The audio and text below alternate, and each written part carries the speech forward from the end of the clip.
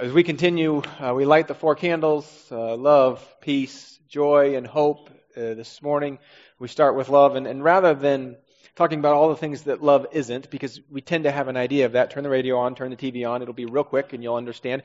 I want to just focus on what love is and what is our inspiration. Where does that come from? What do we draw on? What is love? How do we see it in God's Word? And I want to pause for a minute even before we do that and just ask you, has there been a moment that you've had with the Lord that nobody can take with you, that's been personal between you and Him, where He looked into your situation, looked into your circumstances, knew your heart, and intervened in them in some way, and that the sense that you had was just a deep and abiding reality, not of what you've read about God's love, but of a true sense, a deep feeling of His love for you?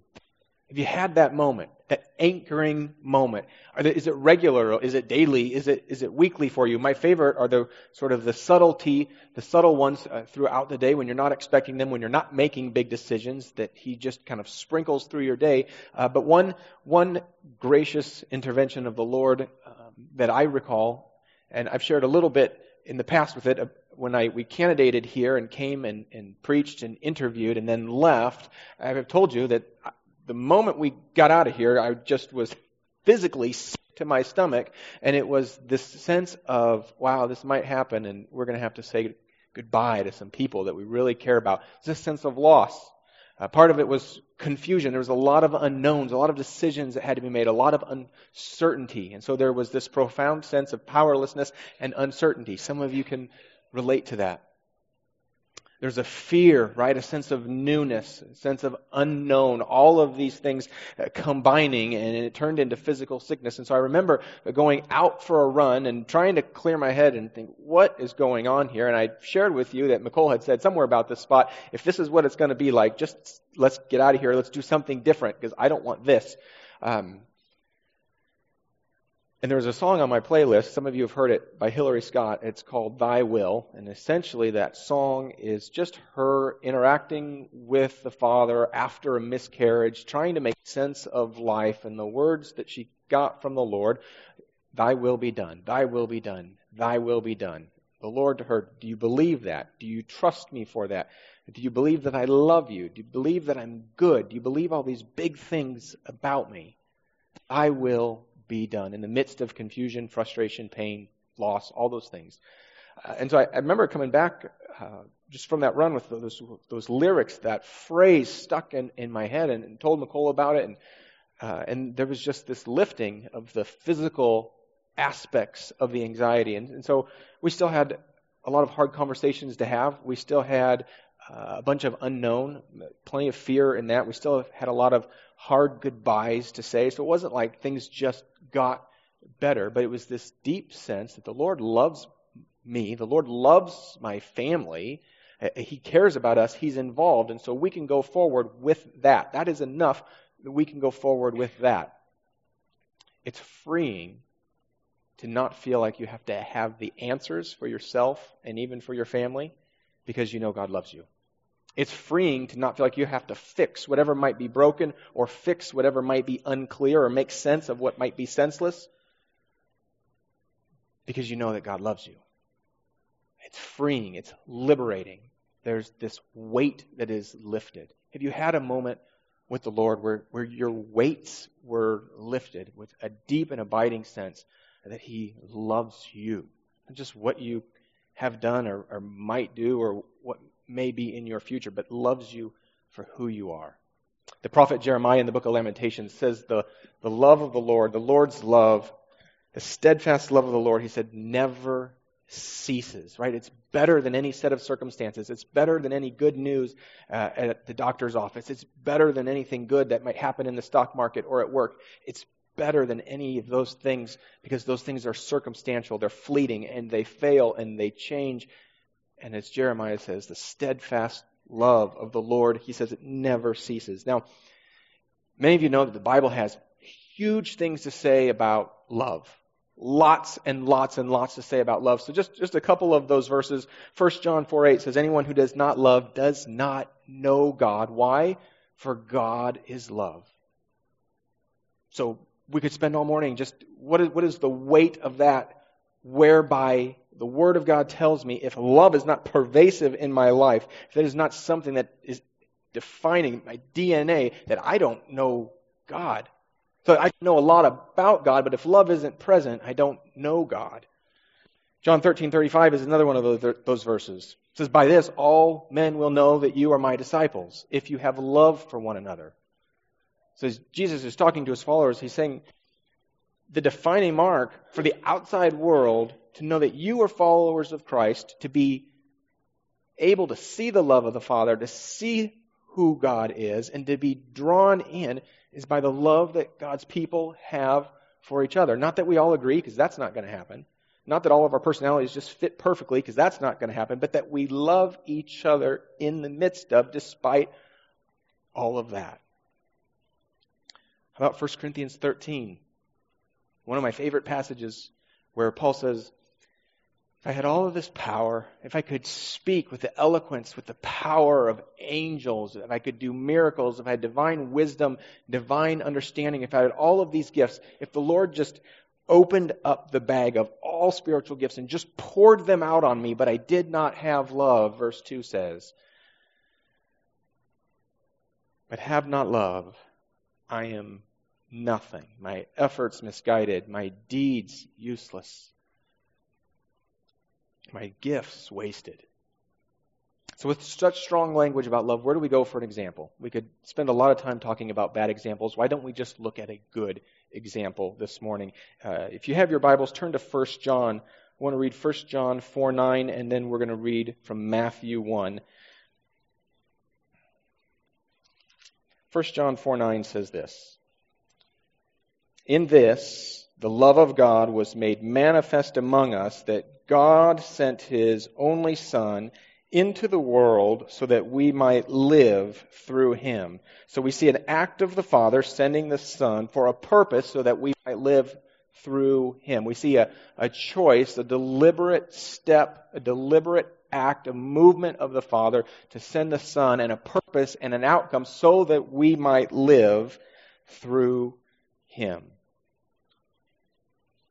So in some way, shape, or form, we're supposed to get love. We're supposed to understand it. We're supposed to see it. We're supposed to see something to imitate through the Father sending the Son's life, death, and resurrection for the purpose that we might have life in His pathway and in His purpose. Let's look at the pathway just a little bit, this act of the Father sending the Son. Matthew 1, let's read it from starting in verse 18. This records some of the birth narrative of Jesus, and just as I'm reading, give thought to what you know about Jesus' birth. Give thought to what you know about His life, the servant, the humble posture that He takes. Starting in verse 18, Matthew chapter 1.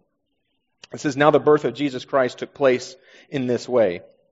When His mother Mary had been betrothed to Joseph, before they came together, she was found to be with a child from the Holy Spirit. And her husband Joseph, being a just man and unwilling to put her to shame, resolved to divorce her quietly. But as he considered these things, behold, an angel of the Lord appeared to him in a dream, saying, Joseph, son of David, do not fear to take Mary as your wife. For that which is conceived in her is from the Holy Spirit. She will bear a son, and you shall call his name Jesus, for he will save his people from their sins. All this took place to fulfill what the Lord had spoken by the prophet. Behold, the virgin shall conceive and bear a son, and they shall call his name Emmanuel, which means God with us. Verse 24 says, when he awoke, when Joseph woke from his sleep, he did as the angel of the Lord commanded. He took his wife, but knew her not until she had given birth to a son, and he called his name Jesus. What do you think it's like for the Father, God the Father, to send God the Son, all of His dignity, all of His kingliness, all of His divinity, all of His worthiness, and to send Him as a humble, needy, helpless, vulnerable child to be parented by Mary and Joseph, to be parented by commoners, to be celebrated by shepherds, to be on the run the first couple of years of his life from king Herod. We see that everything about Jesus' birth was beneath his dignity. Everything about his birth and his life was beneath his worthiness, beneath his glory. Philippians 2 adds to some of our thinking on what it meant for Jesus to come to earth. Philippians 2, 8 and 9 say that, or 7, 8, and 9 say this. But he, Jesus, emptied himself by taking the form of a servant, being born in the likeness of men, and being found in human form, he humbled himself by becoming obedient to the point of death, even death on a cross. John Calvin says of this emptying, he says, Christ indeed could not renounce his divinity. In other words, he was still fully man and still fully God while on earth. But he kept it concealed for a time, that under the weakness of flesh, his divinity, his divine nature, being fully God, might not be seen. That under the weakness of the flesh, it might not be seen. Now, how do we think about this, and why does it matter for love? This act of the Father sending the eternally existing second person of the Trinity, the Son of God, to earth. We see everything about Jesus' posture being humble in nature, being submissive to the Father in the concealing, in the veiling of his glory here on earth for a time. I don't know how to put this into our words because he's so far above us, and so to bring it into our level is beyond us. But one of the things, the comparisons we've used in the past is the show Undercover Boss, right? And so you have the CEO of a company, maybe it's Domino's, the CEO of Domino's puts a wig on and changes his or her hair color and makeup, and then goes into the local store and gets hired to make pizzas or some entry-level job at one of the company's restaurants. And so he does all the worst jobs. He's making the pizza, making a mess, deals with unhappy customers, gets yelled at, chewed out by unhappy customers, does all the worst jobs. But at the end of the show, right, his position, his identity is revealed, is made clear, and what does he do? He promotes worthy employees, and he fixes things that are broken in the company. And so we see at the end of Jesus' life the unveiling of who he is, and he doesn't just promote worthy employees, he's going to promote men and women who call on his name to be sons and daughters of the King. He doesn't just fix broken business systems, right? He's going to fix what is broken about humanity. He's going to fix the division that we have between us and God because of our sin. Some of you are familiar with the verse Romans 6:23. And we understand that the wages of sin is death. That what we deserve is to be separated from him in this life, right? Doomed to shame, doomed to guilt, doomed to despair, and nothing to do to fix that. And so that we see in Jesus that he comes and he does what we couldn't do for ourselves. He makes a payment that we couldn't pay to satisfy the wrath of God. Now, if we look at this act of the Father sending the Son, and we see that the Father gives everything, holds nothing back in sending Jesus, and that's part of his love. If we see Jesus as a willing participant in the Father's plan, even unto death, humbly, sacrificially, that's part of love. I think it's fair to ask the question of us, what am I not willing to give up to love well? What am I not willing to give up to love well? Am I willing to give up control? Am I willing to give up what I think is fair, what I think is just, what I think is right, how I want to be treated, to have my rights trampled on, to be able to love well? Often we find that we are generous givers in some way, shape, or form, but that there's so much more that we're holding on to. Some of us are generous financially, but unwilling to give just a minute of our time. Some of us are generous with our time, but unwilling to give $1 of our money. If it cost Jesus everything, don't you think that loving others, don't you think that loving the Father is going to cost us something? It seems reasonable. If you have your Bibles, turn to John 15. Jesus is now talking with his followers. He's going to talk about love. He's going to explain that there's no greater love in all the world. There's no greater love imaginable than that one would give his life for his friends. And he's going to unpack a little bit what he's done for his followers. And so what we get to see is not just the love of the Father sending the Son in this act of sending, but some of what Jesus did, some of what he accomplished, how he related to his followers. And we get to see some aspects of what it means to have life in him. John 15, let's pick it up in verse 12.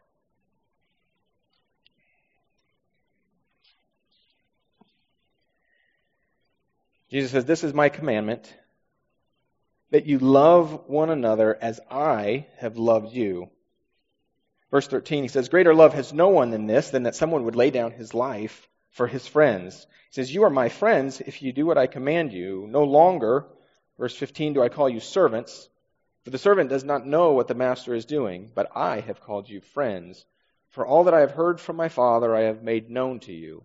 You did not choose me," verse 16, "but I chose you and appointed you, that you should go and you should bear fruit, and your fruit should abide, so that whatever you ask in the Father in my name, he may give it to you." Verse 17, "These things I command you, so that you will love one another." So that you will love one another. The greatest example of love is the Father sending the Son dying for our sins, the Son laying down his life. Verse 12 says, "This is my commandment, that you love one another as I have loved you." So what do we observe in Jesus' life that might give us a sense of what this love looks like and what we're called to imitate? There's dozens of things that we could list. One of the things that we see in Jesus is that he was obedient. He was submissive to the Father's plan. You remember in the garden, he says, "Not my will be done, but yours. Thy will be done." Jesus was obedient. He was submissive to the Father. The call on our lives is to love as Jesus loved, obedient as Jesus was obedient. We also see throughout his earthly ministry that he was impartial. He surrounds himself with kind of the worst of the worst. He collects all these people that no one else wanted and said, "We're going to be a team and we're going to go change the world. I'm going to change the world through you." He doesn't pick the best and the brightest, right? How many times do we read about Jesus having dinner with people and the religious leaders look at Jesus and say, if he was really God, he would know who he's with. You don't associate with these people. These are not people that you talk to. You remember when the religious leaders were going to stone the woman caught in adultery.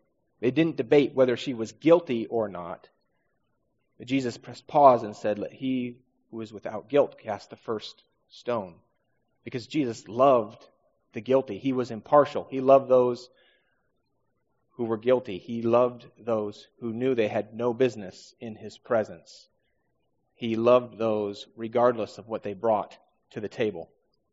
We also see that Jesus was in it for the long haul. How many times did his followers not get what he was trying to say? How many times did they doubt his power and they're surprised when he calms the sea? Who is this that speaks and calms? There's over and over, they're surprised by what he says, surprised by who he is, surprised by what he does. Even when they abandon him, even when they desert him, even when they deny him, and Jesus comes back after the resurrection, doesn't he go to his followers?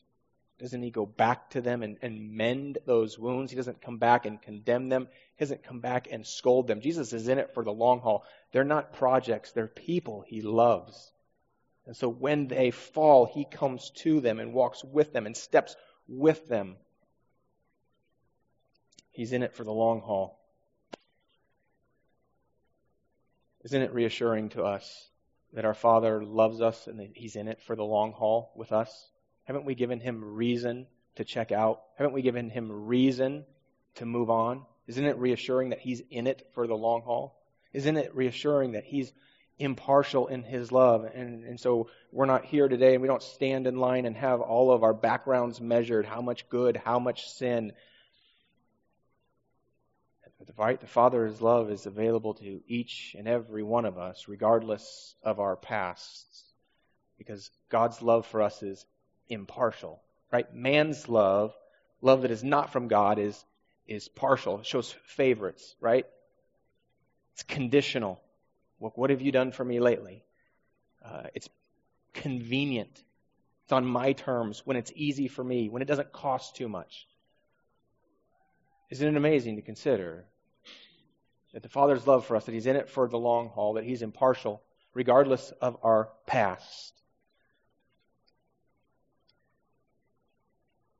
And then that He gives us Jesus' life as a clear roadmap. All of the confusion in life, all of the confusion with relationships, all of the confusion about decisions we make, but we have a clear roadmap for how to love through the life of Jesus.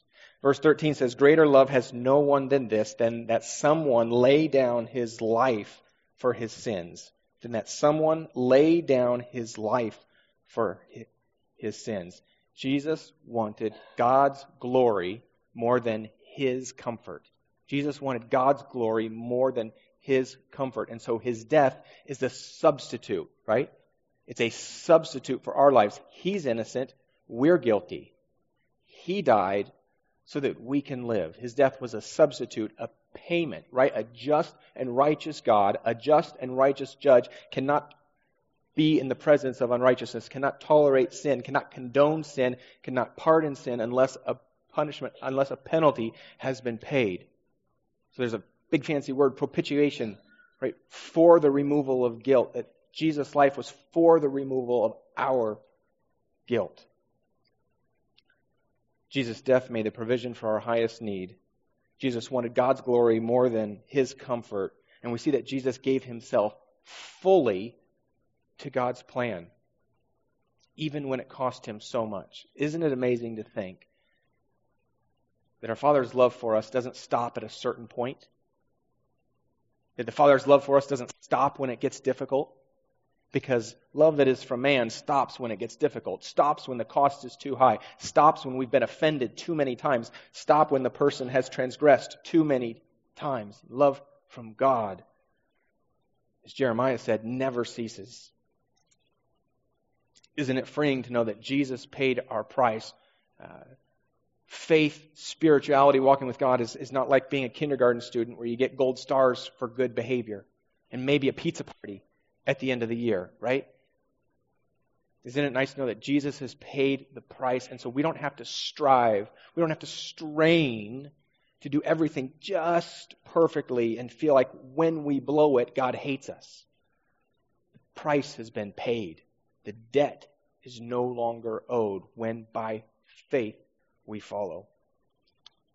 It's a secure position to stand in. Verse 15 says, "No longer do I call you servants, for the servant does not know what his master is doing."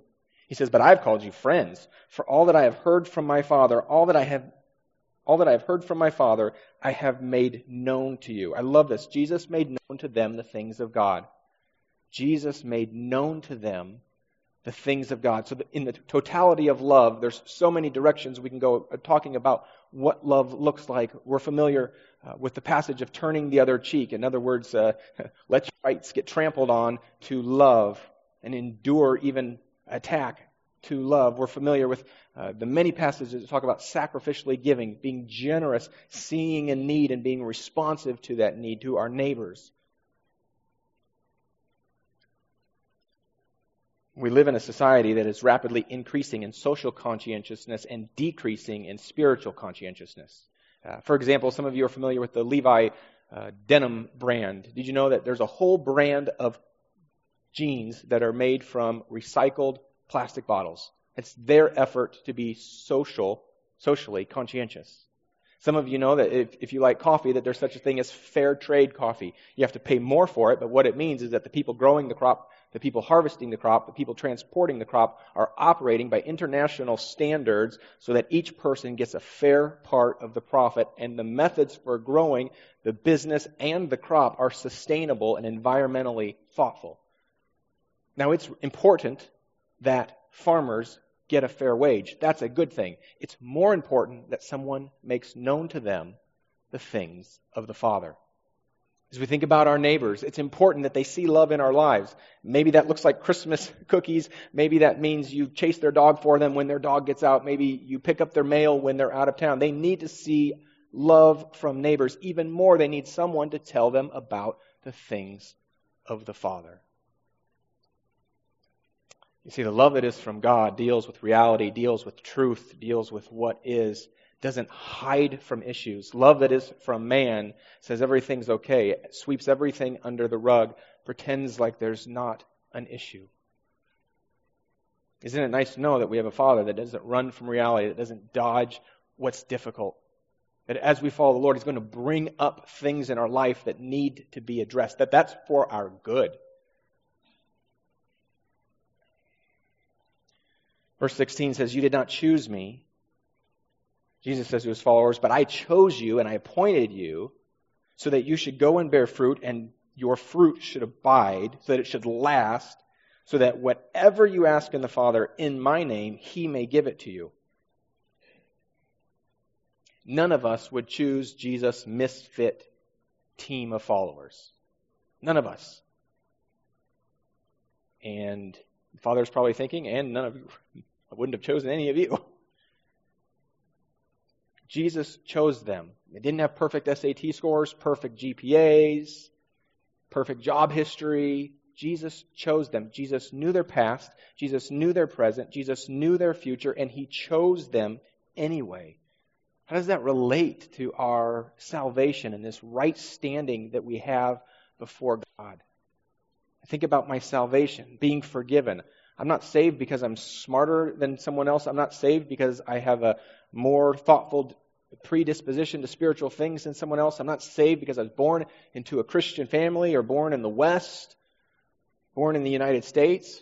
I'm saved because the grace of God intervened in my life in partnership with the Holy Spirit to help me to understand that I'm not just a mess, I'm broken. And that Jesus wasn't just a good man, He was a Savior who provided a remedy for my brokenness, a payment for the penalty, for the punishment that I deserved, and made that attractive to me so that I could respond by faith and trust and follow. And then He enables, through sanctification, through the Holy Spirit, enables me to actually go and live and follow that path. So there's nothing that I have to boast in. There's nothing that I have to brag in. One of the things that comes up often, because my kids like Star Wars, is good guys and bad guys. And when they think bad guys, they think people that wear masks that come out late at night when it's dark and steal things. And so they'll often ask about bad guys. What they don't understand is that we're all bad guys. They don't get it. They have a really hard time understanding that we're all bad guys before the Father.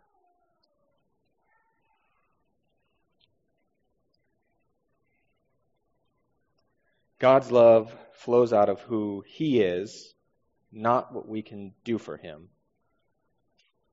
Love that is not of God demands repayment. Love that is not of God demands a return.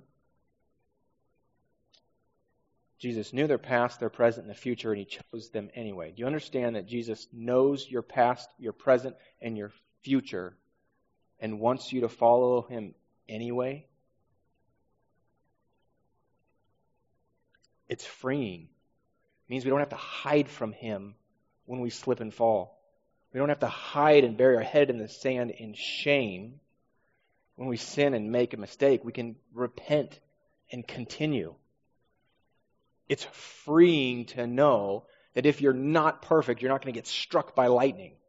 It's freeing to know that He loves us, that the penalty has been paid, that He knew your past, your present, and your future, and chose us anyway. Last, from verse 17, Jesus says to His followers, He says, "These things I command you so that you will love one another." These things I command you so that you will love one another. In other words, the end goal here for Jesus is not just their intellectual or cerebral comprehension. It's not just so that they can go and teach what He's taught them accurately to others. His goal for them is that they would go and live lives that represent the Father in heaven here on earth, that they would go and they would love as He has loved them.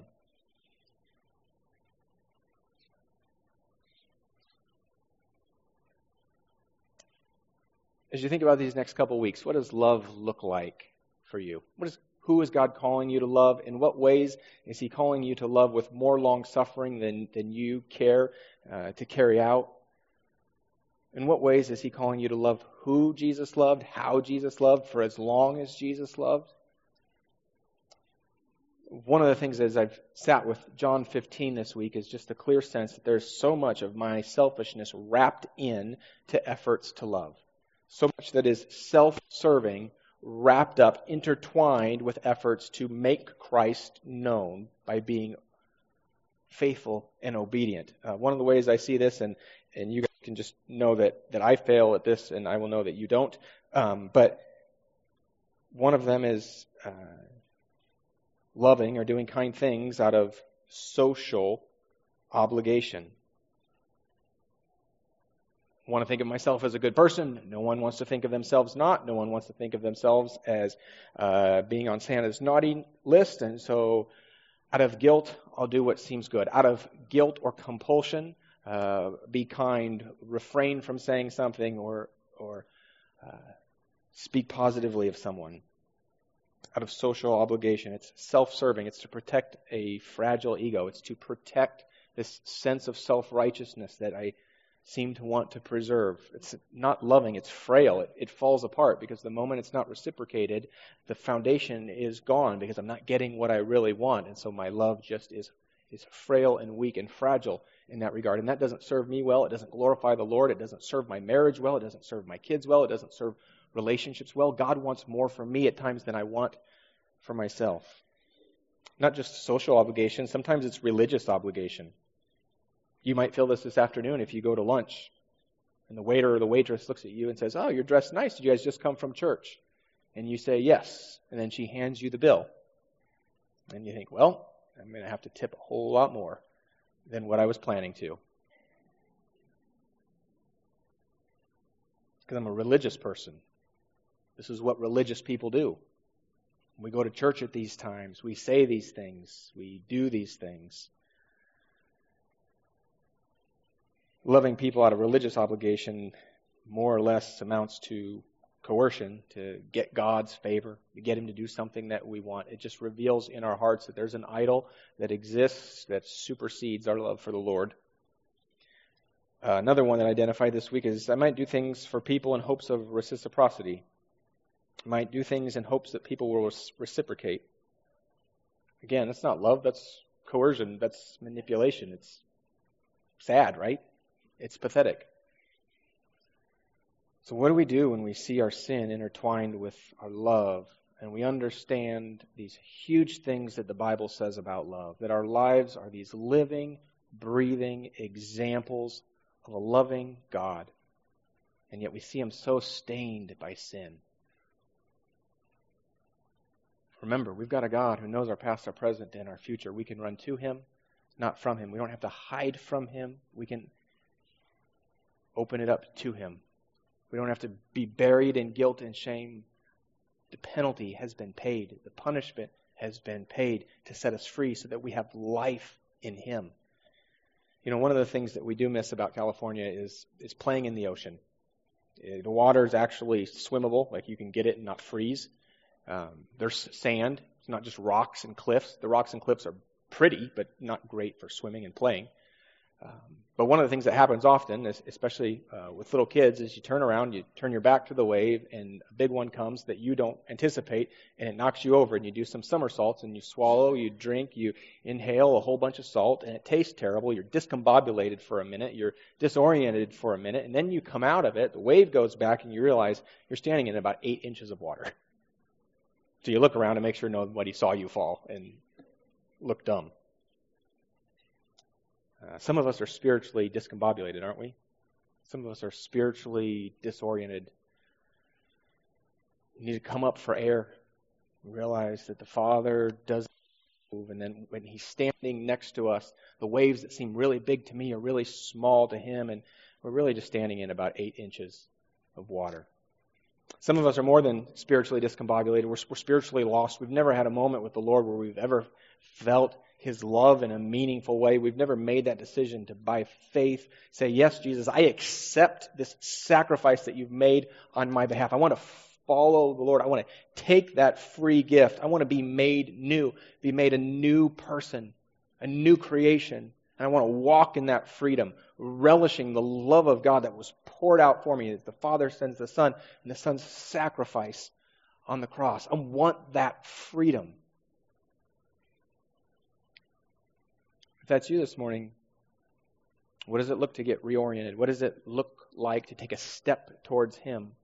If that's something that's on your heart, I'd encourage you to even just write, I need to take a step with the Lord, on the little communication card that's underneath your seat or in the seat bag. We'd love to be a part of that with you. You got to remember that you have a Father whose arms are open wide. Some of you have sons and daughters that won't be with you for Christmas, and that hurts. And you wish that they could see your arms like this, open wide, wishing that they were with you for Christmas, wishing that whatever has kept you separate was not there, that they would come and understand that you love them, that you care about them, that in spite of past indiscretions, your arms are open wide. We've got to see that that is the posture of our Father towards us. Penalty has been paid.